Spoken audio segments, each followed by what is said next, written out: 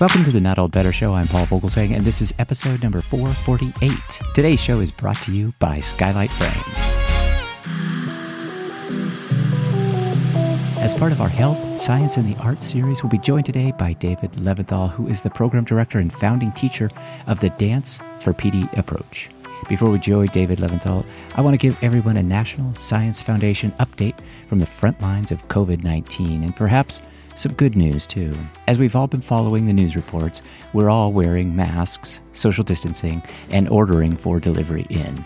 Here's the issue with the masks and why they're important. The spread of infectious respiratory diseases such as COVID-19 typically starts when an infected person releases virus-laden respiratory droplets through coughing or sneezing.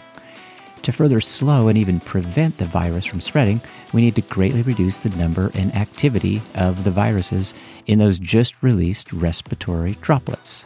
Hence the masks. And current masks worn by individuals provide a physical barrier, reducing the number of escaped respiratory droplets that would become a new source of infection after entering the atmosphere or landing on objects and surfaces.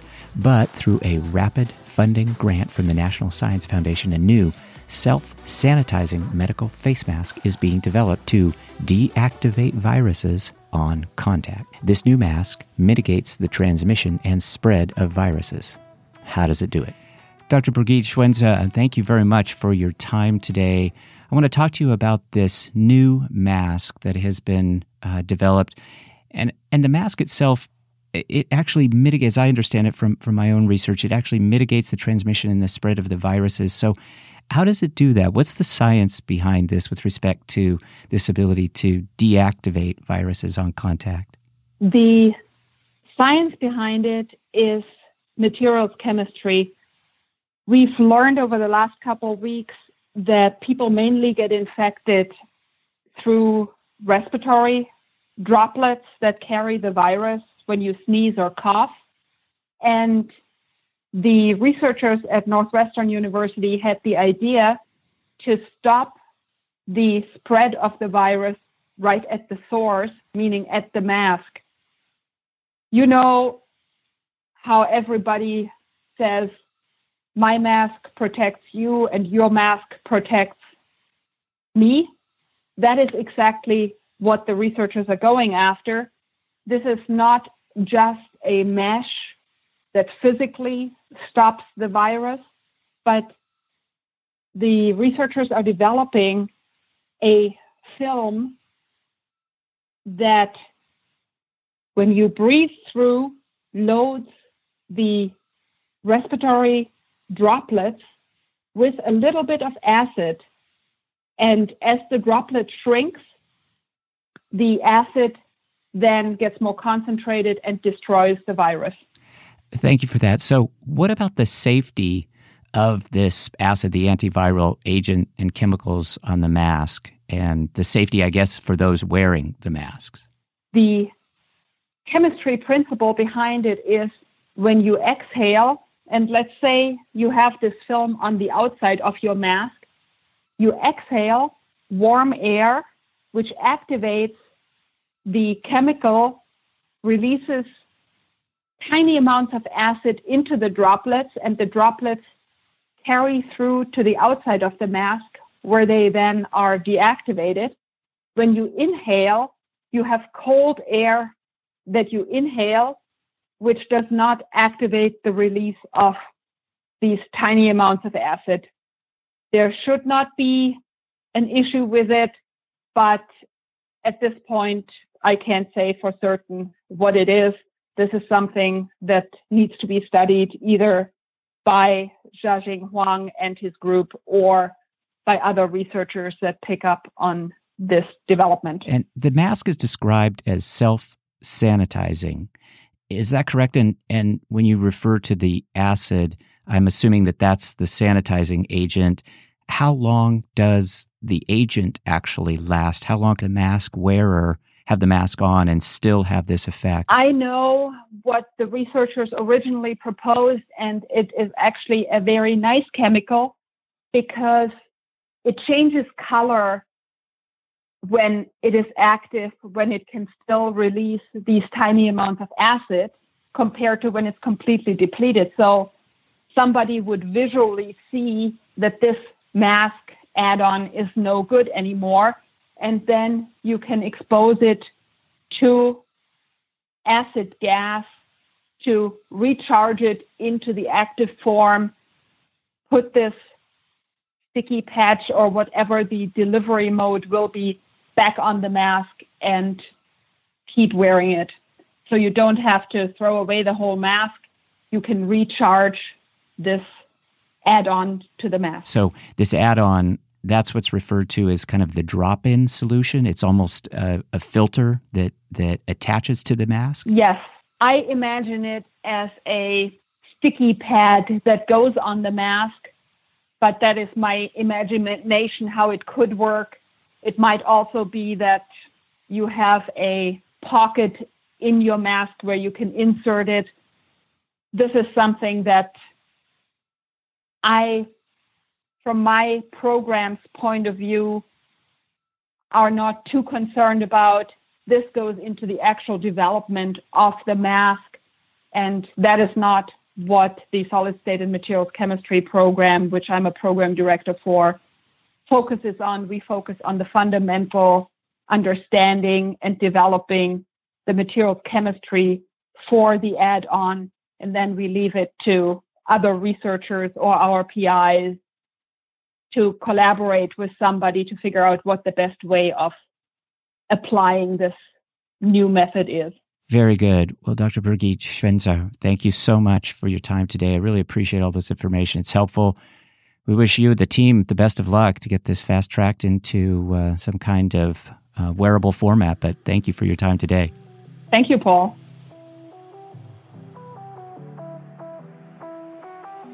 This is always fascinating work from the National Science Foundation, and we thank NSF for their work and time.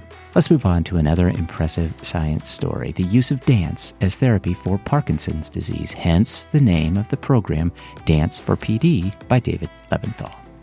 Dance for PD was conceived in 2001 as a collaboration between the Mark Morris Dance Group and Brooklyn Parkinson's Disease Group, and is now administered by Mark Morris Dance Group and David Leventhal. Dance for PD was born from the idea that people with Parkinson's could benefit from the insight and specific techniques and methods used by dancers to guide their own bodies and minds. Dance for PD strives to increase coordination, balance, flexibility, and strength through music and movement from a broad range of dance styles. In classes led by professionally trained dancers and musicians, participants experience the grace, fluidity, and power of dance in a social, joyful, and supportive environment. Dance for PD's fundamental working principle is that professionally trained dancers are movement experts whose knowledge about balance, sequencing, rhythm, and aesthetic awareness is useful to persons with PD. Let's welcome to the Not Old Better Show via internet phone, founder and director of Dance for PD, David Leventhal. David Leventhal, welcome to the program. Thank you. It's really good to be with you, Paul. Thanks. Good to be talking to you today as well. I guess my first question, we are right in the middle of all of this stuff, but how are you and your family doing? Everybody kind of surviving and doing okay with all of the self-distancing and social distancing and isolation as it is? We are. Thanks for asking. So we're all at home here in Brooklyn, New York, and we're all very busy with our work, which has pivoted entirely to online virtual spaces. Our 8-year-old son is learning online for second grade. Both my wife, Lauren, who dances for Mark Morris's company, and I are both doing a lot of teaching online and creating all kinds of resources. So it's a busy house. We've turned into a broadcast complex here. And we try to get outside to our local park once a day as a family. You know, that little park has become a kind of a village square.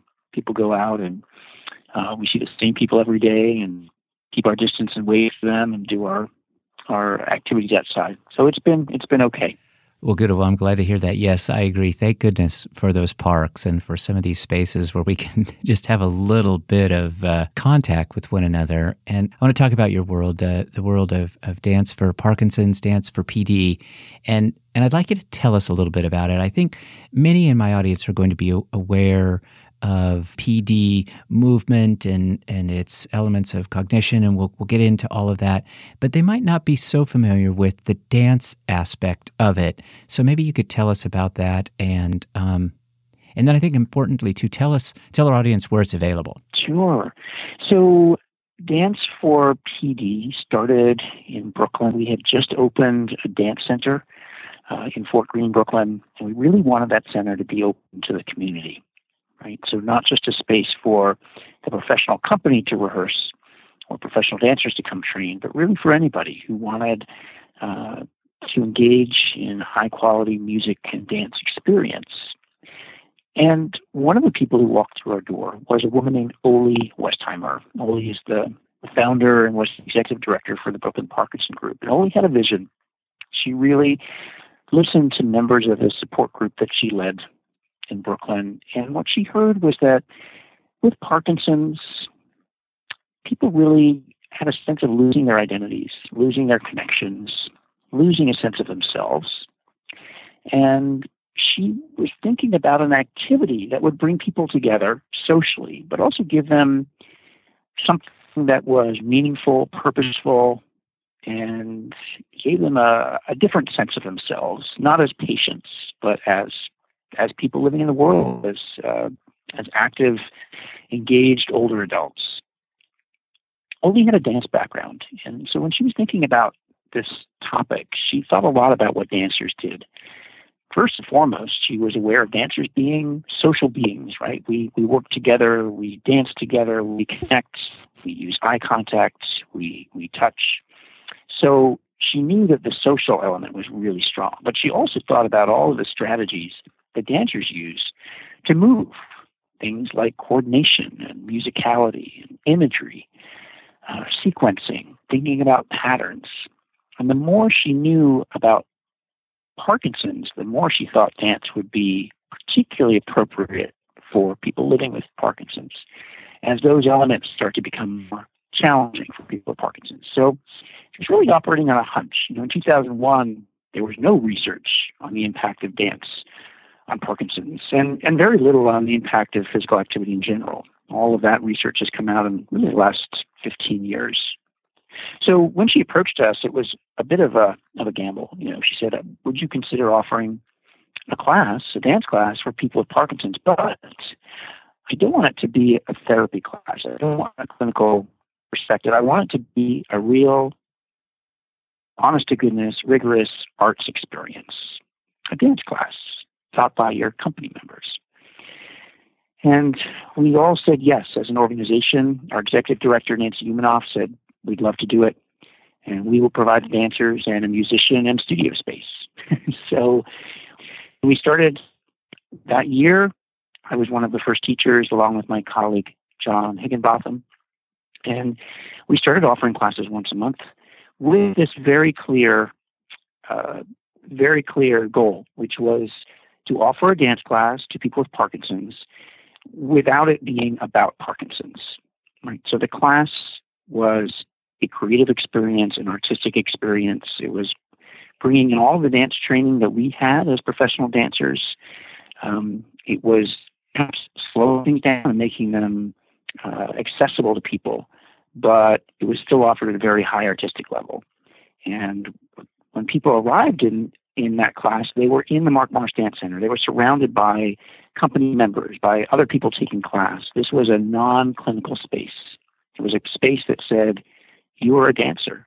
You are an artist. You are welcome here. And we started hearing right away how valuable it was for people to be part of a dancing space, to be included in the artistic community of the Mark Morris Dance Group, and to be treated as dancers, not as patients. And that was really the foundational principle the whole program was found, and it is still the pillar that keeps the program what it is today. So a lot of people say, well, why dance? Well, how's it different from exercise? Well, dance and exercise have overlaps. I mean, they're both physical activities. They address issues like stamina and strength and flexibility. But dance goes a lot farther in the areas of cognitive skill.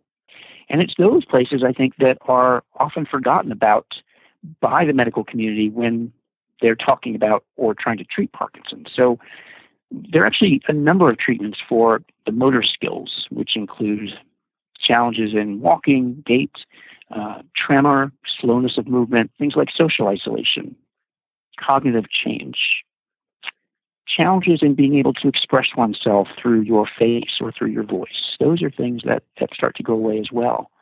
And that's a place where dance really can come in, because dance is a full-bodied, fully mindful activity, right? When we dance, we're not just going through a sequence of movements that repeat. We're thinking about a sequence, a sentence of movement that also is trying to say something, right? It's trying to express something. It could be an image. It could be telling a personal story. It could be playing a role.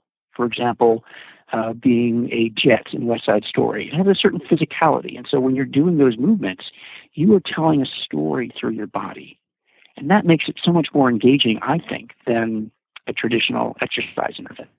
We use music not just as a background beat, but as a sequencing guide, right, telling us how the steps progress through the movement, also giving us a sense of expressive context. What are we trying to say through our bodies? What is this music telling us, and how do we translate that through our bodies to say something meaningful? And finally, I think there's the social element. Yes, you can go to a gym and work out, still on your bike, or you're still on your treadmill doing your own thing. In a dance class, you're constantly interacting with others. You're sending them physical signals. You're responding to other people's signals. Before COVID-19, we were using touch and partnering. And there's a sense of really working together as a community to create an artistic experience together. And that's vitally important, I think, for a community that often feels isolated, cut off, alienated, and to come into a space, whether it's a live space or a virtual space, where people feel like they belong, they are seen, they are witnessed, their movements are valued, is really powerful. And yes, you can go to a gym and feel powerful in your body, but to be witnessed, to be recognized as someone who has something to say through one's body when you're dealing with a condition that often suppresses that is a really empowering place to be. But on the cognitive side, I think what we're asking people to do in dance is considerably more challenging than a lot of traditional exercise interventions. We are asking people to sequence many movements together, always in an accessible way, but to think about movement A, movement B, following movement C, etc. We're also asking people to remember movement, to organize their output, their physical output, using imagery and music and social interaction and choreography that all comes together and has to be processed. So we're asking people to do quite a bit. Again, always in an approachable, accessible way, but it's there's a lot to chew on in this class. Are still eager to learn. They're still eager to try new things. There may be more challenges, but there's still a lot that individuals can do and can share. And so the cognitive work is, I think, one of the most distinct elements of what dance can do for people with Parkinson's and for others. We're going to take a break, but we will be right back with David Leventhal. We'll learn more about David Leventhal's program, Dance for PD, and we'll hear David talk about how to get your family involved when needing more support from Dance for PD. Very helpful. Please stay tuned. Hey, it's Paul. And as I say, we'll be right back with guest David Leventhal. But Mother's Day is coming up. And while I talk a lot about my mom here on the show, My mom lives 2,600 miles away, clear across the country. My mom is nearly 90, still walks her dog, plays the accordion beautifully. And despite the distance, my mom and I are close, but as well as I know her, I know that at 90, there aren't a whole bunch of great gifts to give her for Mother's Day. It's an important day as a son or daughter, but difficult to find the right gift, which is why I love the skylight frame. And that was just the perfect gift for my mom. I know because I was so excited to give it to her. I gave it to her already. Before sending it to my mom, I set it up, preloaded it with photos. It is super easy. The idea, of course, is that the skylight frame is a touch screen photo frame you can email photos to, and they appear in seconds, so my mom can see all of the favorite moments that my family shares with her. My mom can tap the heart button right on the frame, and it lets me know that she loves that specific photo. This makes the frame interactive, and it is so fun to use. You know, I stay in regular contact with my mom, but the phone lacks that necessary visual, and video chat just doesn't cut it. So I can send photos to a custom email address, and each image is uploaded instantly for my mom to see. It is a really easy way for my mom to see what we're up to all the way across country, and for us to stay connected with my sons and my wife Gretchen. It's a great way to feel close to those you love, even when you're separated. And you can share the custom email address, and multiple people can send photos to the frame. So it's a great way to keep large groups of friends and families in touch. Look, there seems to be no end to our social distancing at the moment. This is such an isolating time as we are just trying to keep all of us, including my mom, safe and healthy. But the skylight frame gives my mom a little glimpse of us every day.